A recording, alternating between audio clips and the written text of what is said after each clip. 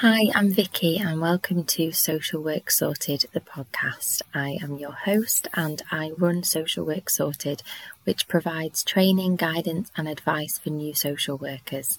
This podcast now reaches over 30 countries, which I find really hard to believe still, but I'm so happy that it has been helpful for you on your social work journey. And if you listened to last week's episode, you'll know that I am taking you through your first 4 weeks in your social work job.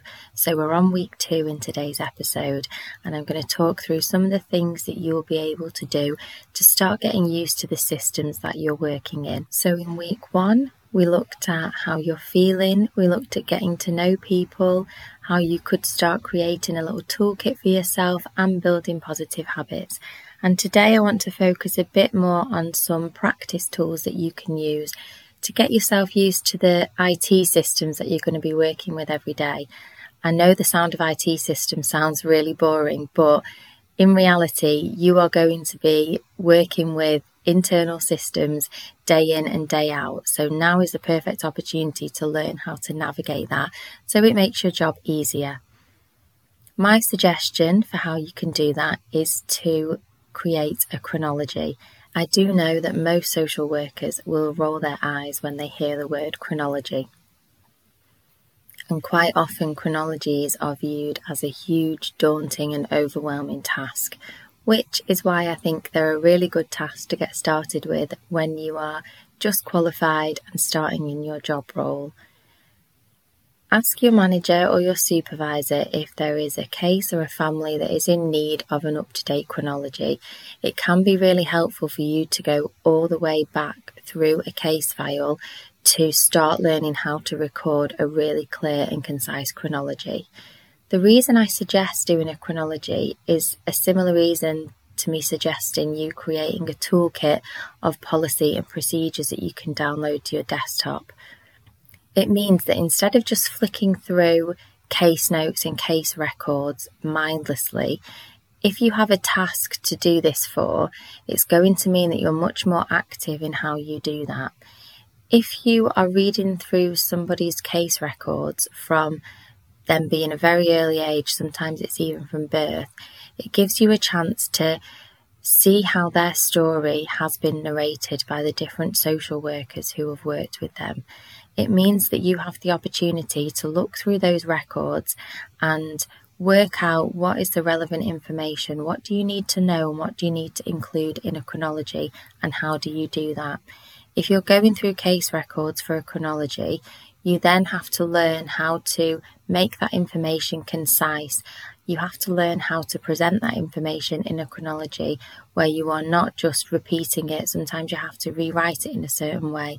You have to be really clear on dates. You also have to be really clear on impact. So why are you including a particular incident in a chronology? All these things will be really good practice for you, writing your own chronologies, writing your own assessments and writing your own court statements. To complete a really high quality chronology that includes lots of information, you will need to navigate through case notes, you'll also need to navigate through meeting records, you'll need to navigate through any court statements or any statements that have been provided by other professionals. You will then be able to see all the different styles of writing. You'll be able to reflect on the way that a person's life has been storied by different people. You will start to see patterns of how people refer to the person in question. You will see patterns of good case notes. You will see bad case notes. You will see how different people view or have a perspective on different incidents and how that is collated on a case record on somebody's file. By focusing this task on one individual or one family, you will start to recognise where there are gaps in information. So when you are making your own case records, when you are making case notes, when you are recording minutes, you will then be aware of where the gaps will be because you have done this exercise almost as a reflective exercise. When you are completing chronologies, it's really important to include dates and periods of time. Completing a chronology in this way gives you the opportunity to start some really positive habits. Again, I talked about habit building last week, but we can build habits in the way that we practice as well. Try to get to grips with dates and times of when things happened, but also make a note that often in social work chronologies, we only include incidents of concern, or we only include incidents where risk may have been heightened for a child or a young person. Start to recognise the strengths in case records. Start to recognise the times where maybe there has been no social work intervention in somebody's life, and include that in a chronology as well, because that helps us reflect on patterns. It helps us go back to a family or a person and say, look, this period of time there were no social workers involved. Why was that? What was happening at that time? Who was around you at that time? So it means that we can bring strength-based practice into every single area, including a chronology. Once you have completed your chronology, ask someone in the team to look over it. Ask them what they would do differently. Ask them what they think you have done well, because it's going to really help you having someone quality assure the work that you are doing and give you areas to look at and develop on as well. Then, once you've completed that, I want you to look really carefully at the chronology that you've written. Think about how you would feel if the words you were reading were about you and your family. Because children and young people can go back and view their records. If you write court statements, then chronologies will appear in those statements, and they are shared with family, with children, with young people, with parents. Are you happy that how you have written is accurate? Are you happy that you have been non-judgmental in the way that you have worded things in your chronology? If there are judgments or opinions, are they in quotation marks? Have you differed between what is fact and what is not fact? And in your own mind, have you built or developed a picture of this family based on what you've read? Why do you think you have developed that picture of a family? Have you taken a certain view on members of that family based on the records that you have read, based on the minutes from meetings, or based on records from home visits? What you will learn as you continue on your social work journey, or what you may have already learned in placement, is that what you read on paper may not be what you find in person, but it very much affects our perspective from the start.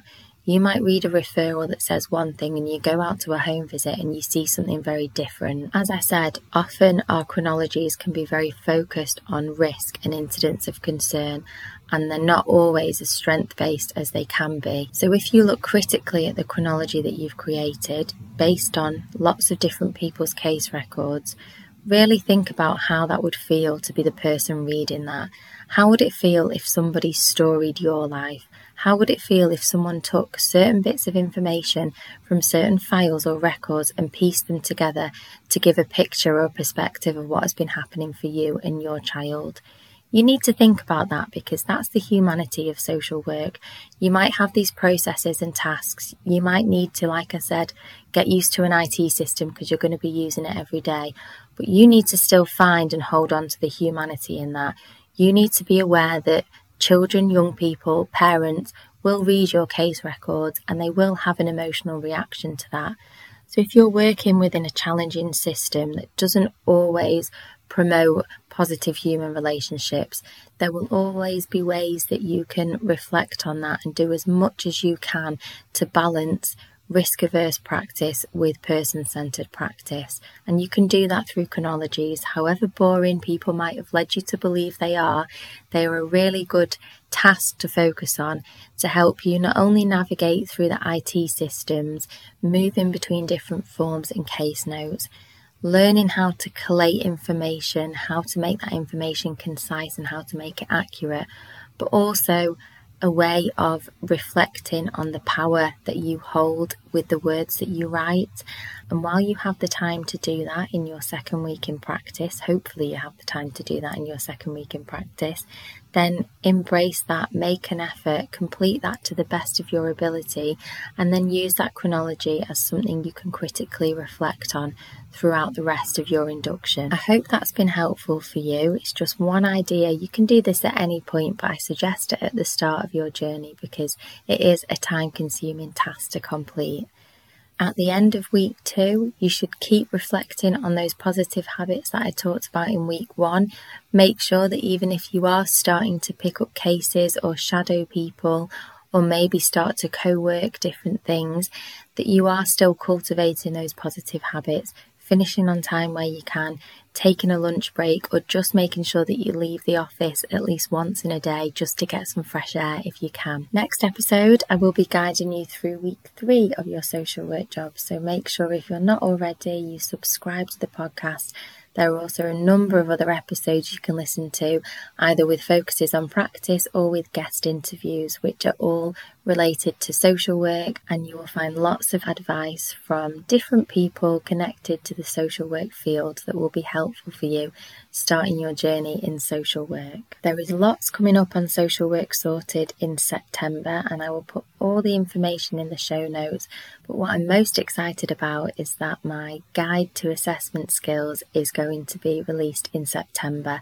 I've been working on this for nearly 2 years since I started Social Work Sorted, and I've put everything that I know and everything that I advise in one place for you.